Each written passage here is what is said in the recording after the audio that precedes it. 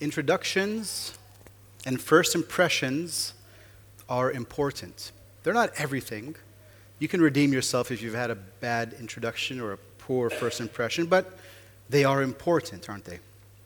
I can tell you the first time I met Pastor Anwar in person, we were sitting at the Starbucks in City Mall. The first time I met Serge and Anna was at a mutual friend's house in Houston, Texas, over a meal.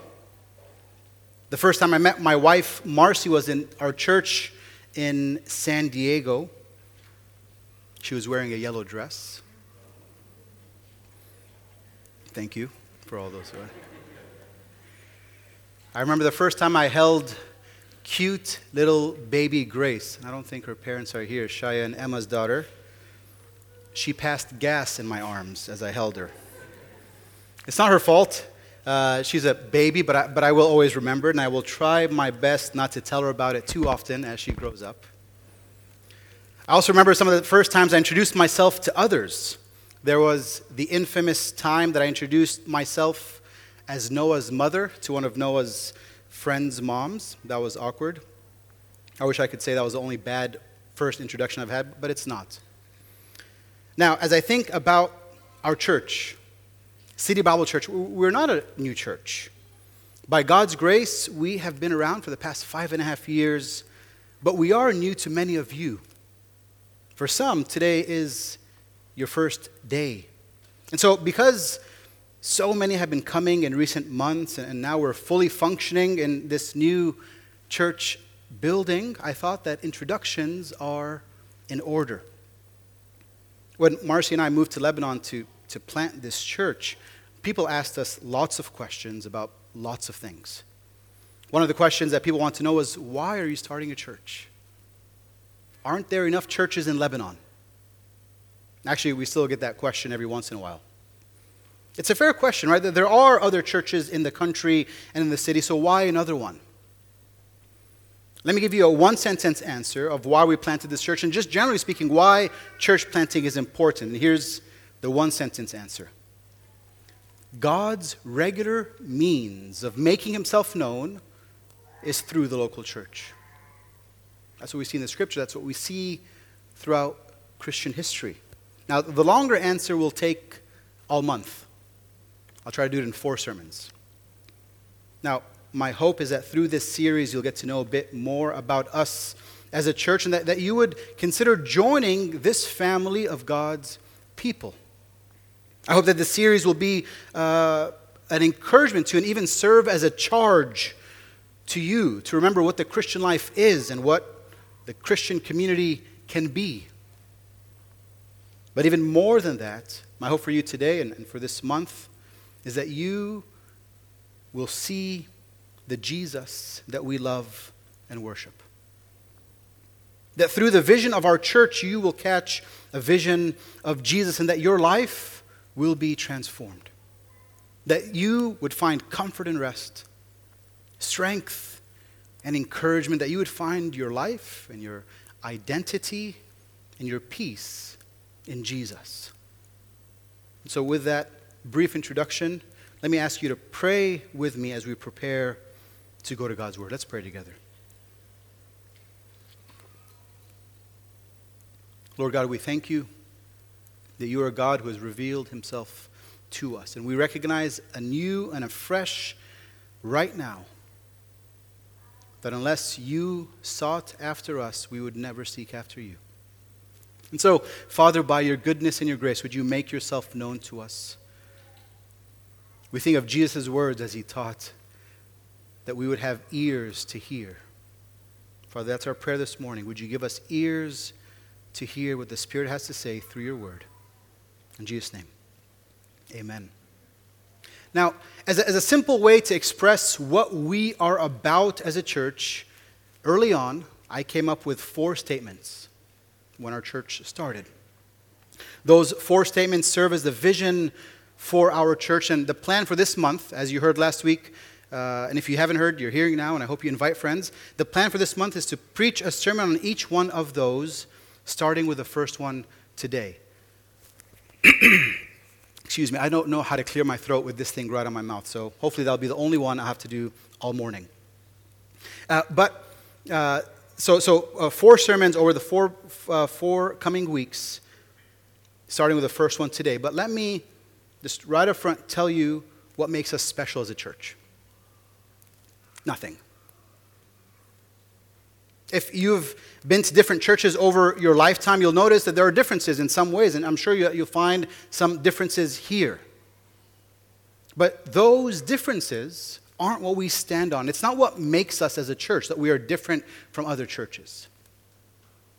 The most important thing about us as a church is what we share with every other gospel-preaching church in the world. In that way, we work hard to be unoriginal. We work hard to be faithful to God's word, to Scripture. And in line with being faithful to Scripture, our first statement and our first mark as a church is to glorify God. I think you have that all 4 up there. We're looking together today at glorifying God. Both as individuals and as a community, our great purpose in life is to bring God glory. That's the purpose of all of creation. John Piper says it this way: the supreme goal of God in history, from beginning to end, is the manifestation of His great glory.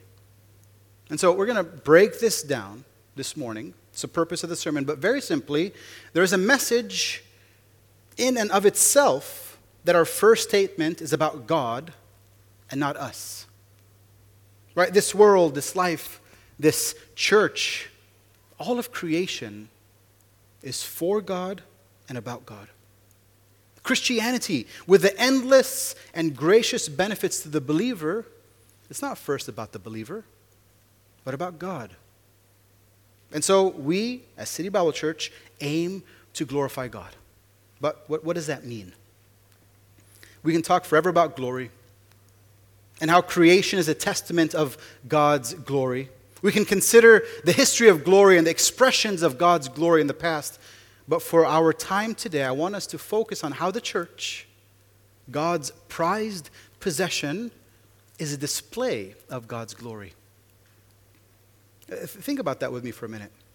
God, before the foundations of the world, established that the church would be the primary way that He displays His glory. As Paul writes in Ephesians 3, God's multifaceted wisdom may now be made known through the church to the rulers and authorities in the heavens. It's incredible if we really think about it and take time to consider it. Out of all of God's creation, out of all the ways that He can display His wisdom and His glory and His power and His grace, He decided to do it through the church.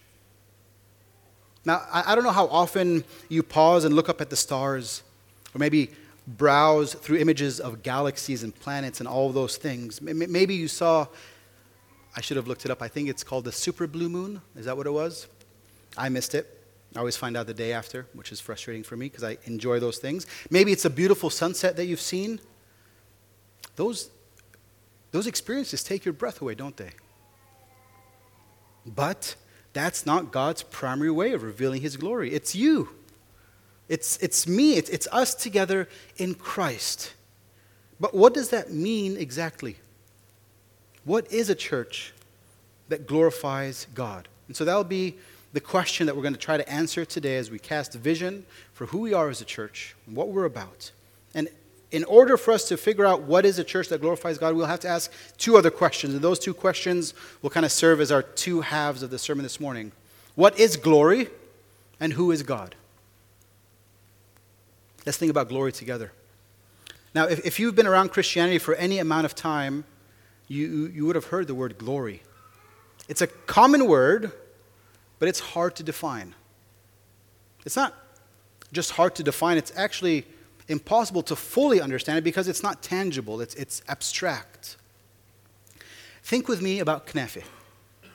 If this is your first Sunday here with us, be prepared for lots of food references as a way that you will prepare for the fellowship time after the service where you get together and have a meal, right? What is knafe? Knafe is a warm and sweet pastry dessert. The base is a melted white cheese, but not just any cheese. The cheese is soaked for many hours so that the salt is removed from it.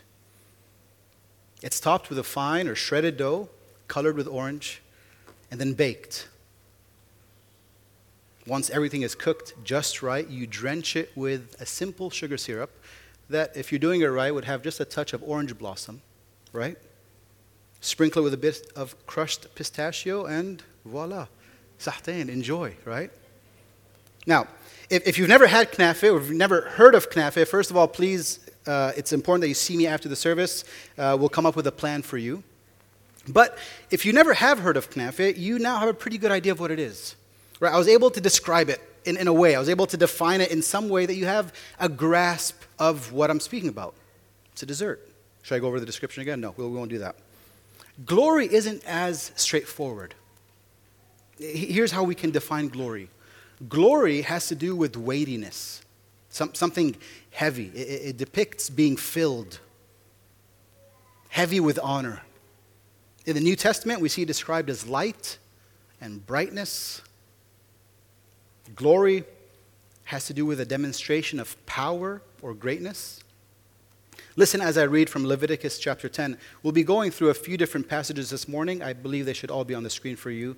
Leviticus 10, verse 3. Is this one on there? Perfect. Moses said to Aaron, "This is what the Lord has spoken. I will demonstrate my holiness to those who are near me, and I will reveal my glory before all the people." And Aaron remained silent. And so we see here that holiness and glory are connected. Right? And that the glory is revealed and seen by people. Isaiah chapter 6 is also a helpful text for us to go to. Again, you can follow on the screen or that's in your bulletin. Let's look at the first three verses. Isaiah 6, verses 1 through 3. In the year that King Uzziah died, I saw the Lord seated on a high and lofty throne, and the hem of his robe filled the temple. Seraphim were standing above him. They each had 6 wings. With 2, they covered their faces. With 2, they covered their feet. And with 2, they flew.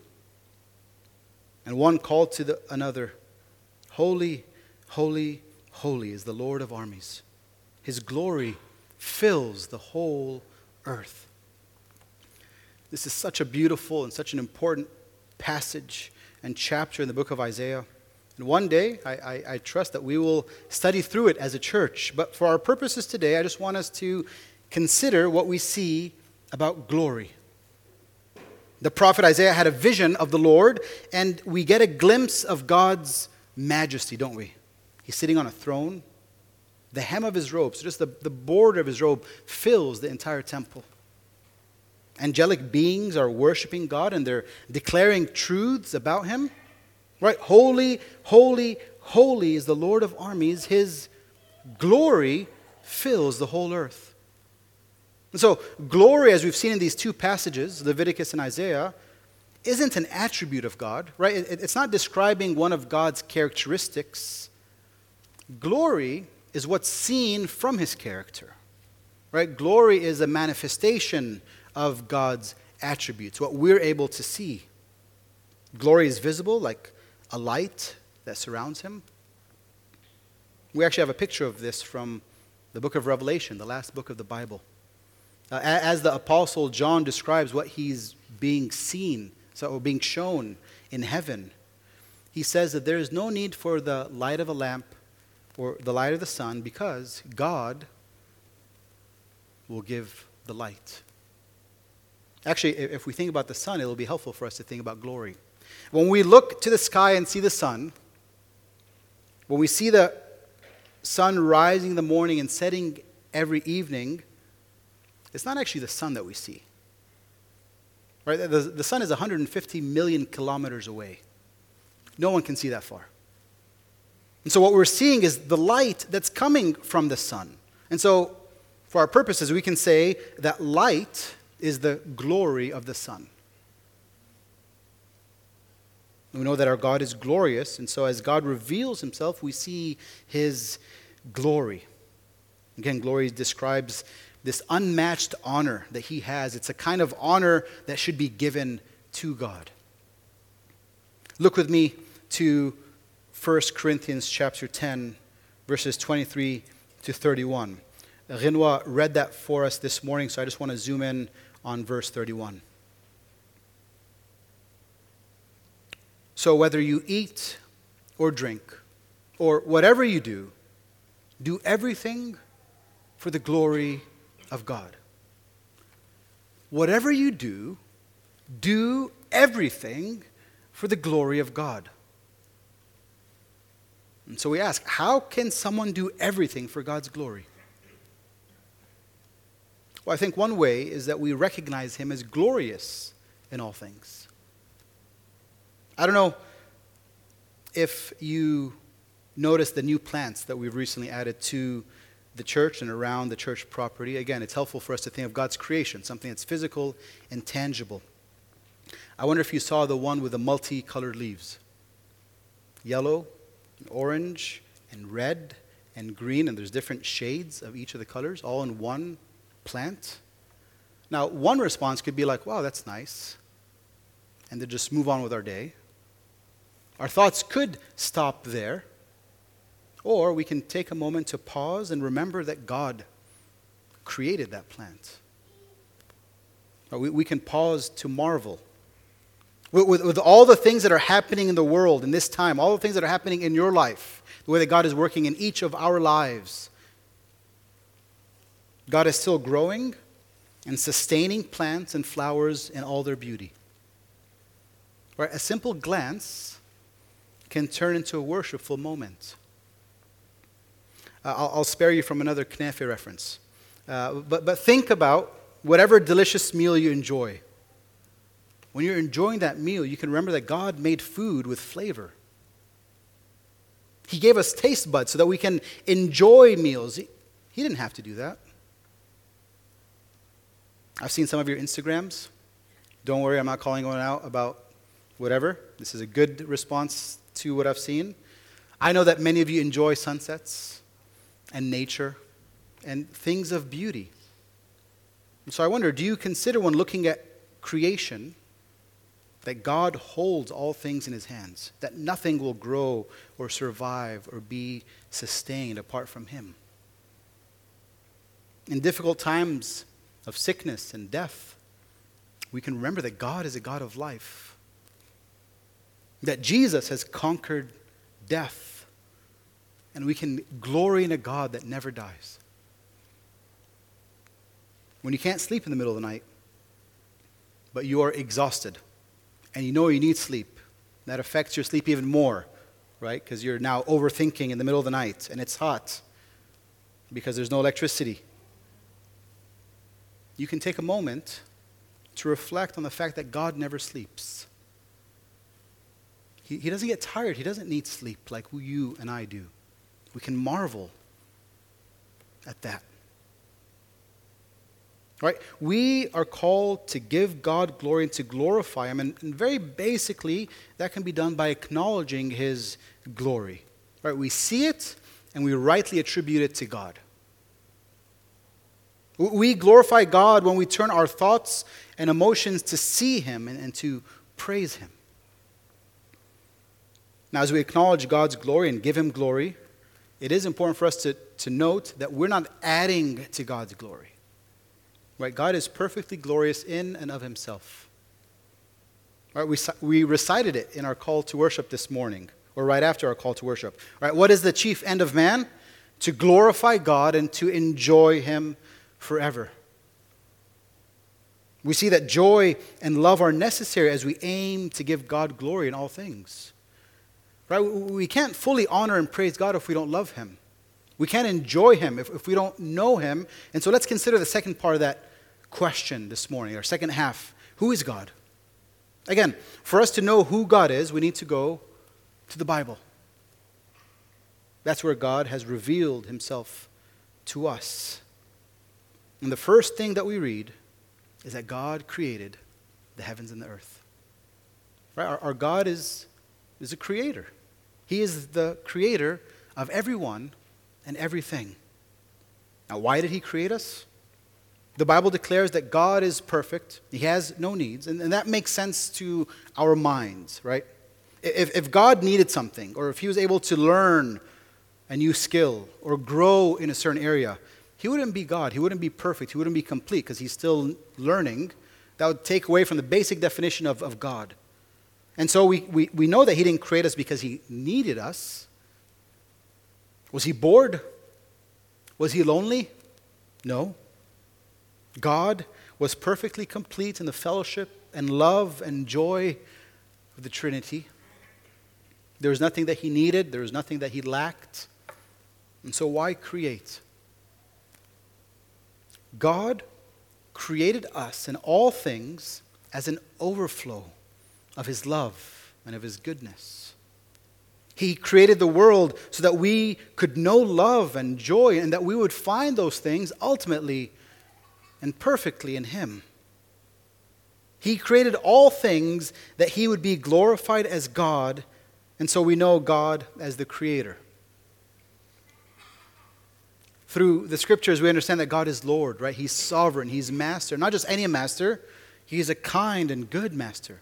He's one who cares for his people. God is described as a friend, but not just any friend. One who would lay down his life for you. And we see that he did. God is a savior. Scriptures declare that he saved us from our sin and from the mess and death that we deserved. God is love, and we can know love only because he has shown us what love is. Right? We can go on for eternity considering the beauties of God and the works of God. But again, for our purposes, we've caught a glimpse of our glorious God, haven't we? And because we have caught a glimpse of God's glory, that's why everyone loves and worships God, right? That's why there isn't anyone who would stand up against God or oppose his work. This world is filled with people who acknowledge that God is good and glorious and deserving of all praise, right? No. Sadly, no. Look with me to Romans chapter 1, verses 18 to 23.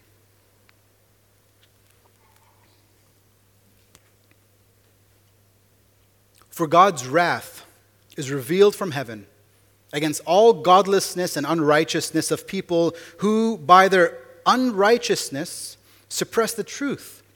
Since what can be known about God is evident among them, because God has shown it to them. For his invisible attributes, that is, his eternal power and divine nature, have been clearly seen since the creation of the world, being understood through what he has made. As a result, people are without excuse.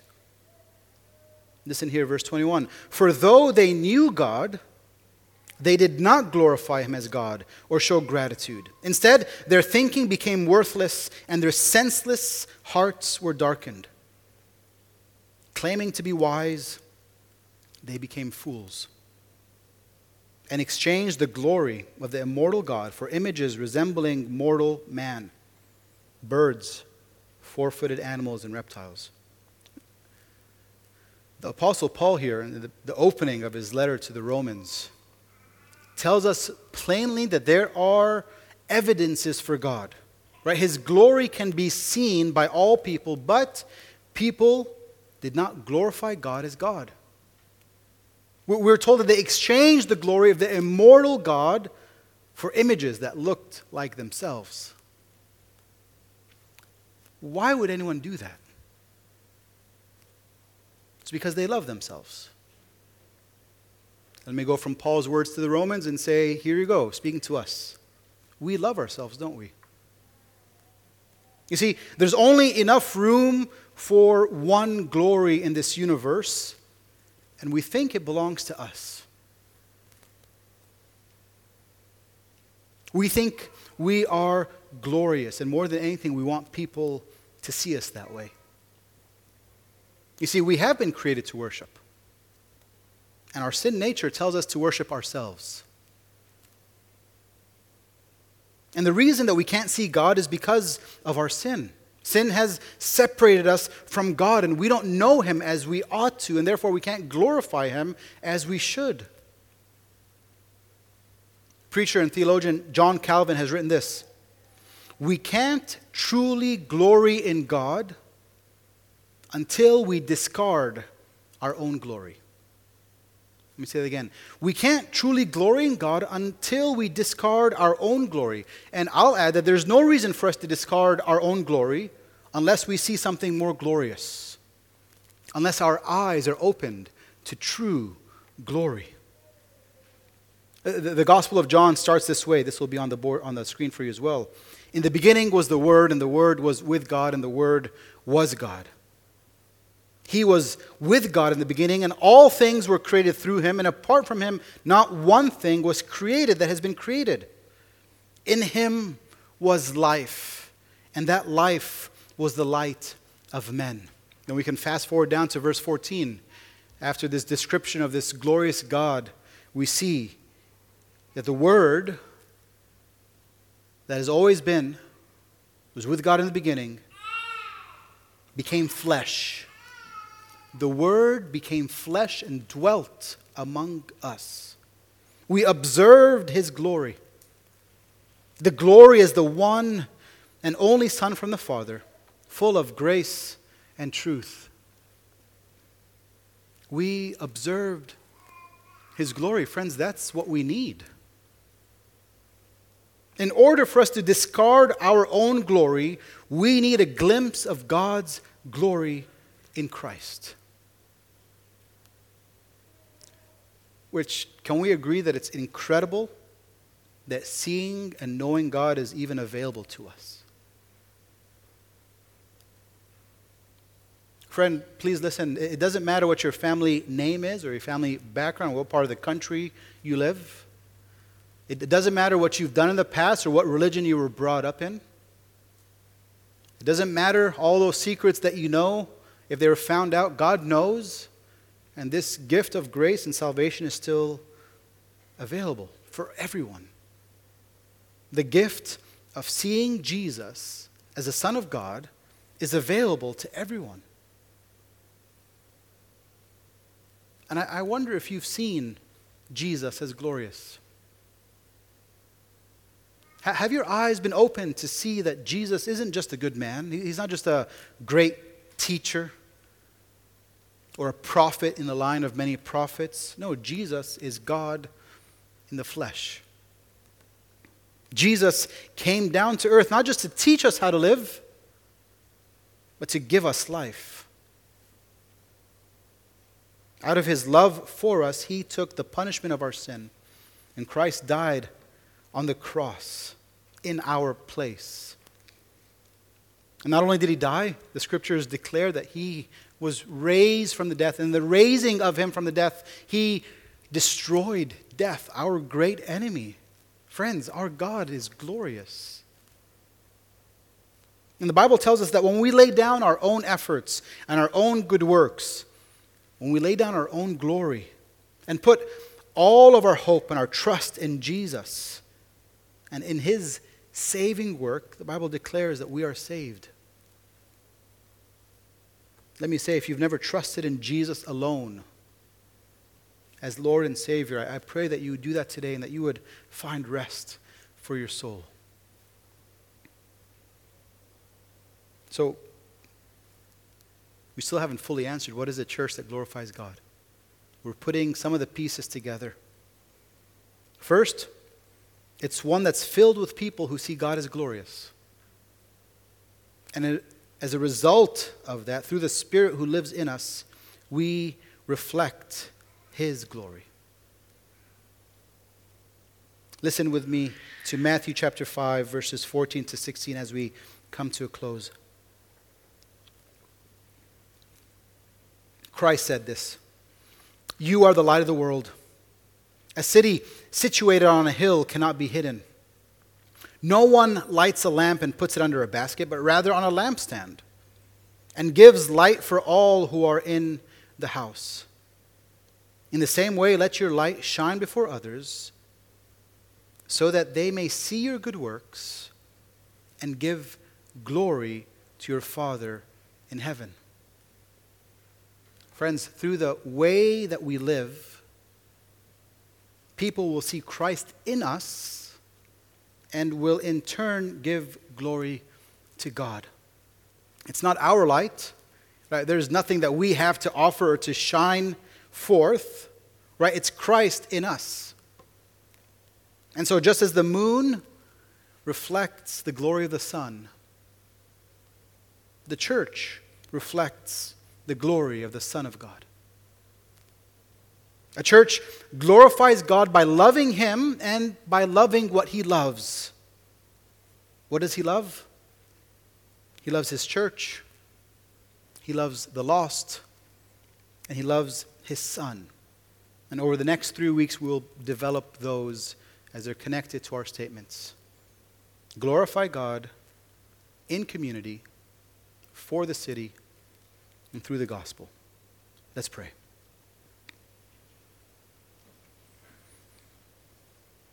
Father, how marvelous are your ways.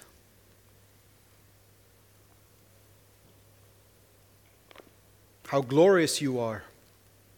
And we recognize now that you deserve more glory out of our lives. And so we confess that we have not seen you as glorious and we've not reflected you as glorious. And yet, God, we are thankful that you still smile down on us because we are in your Son. And Father, I pray that in response of our undeservedness, Father, in response of our seeing Christ as glorious, would you stir us up as a church to desire to glorify you in our lives and in this church. Father, that you would be known through our lives and through this church. We recognize you and we praise you and we give you all the honor and all the glory to you alone. We pray these things in your Son's name. Amen.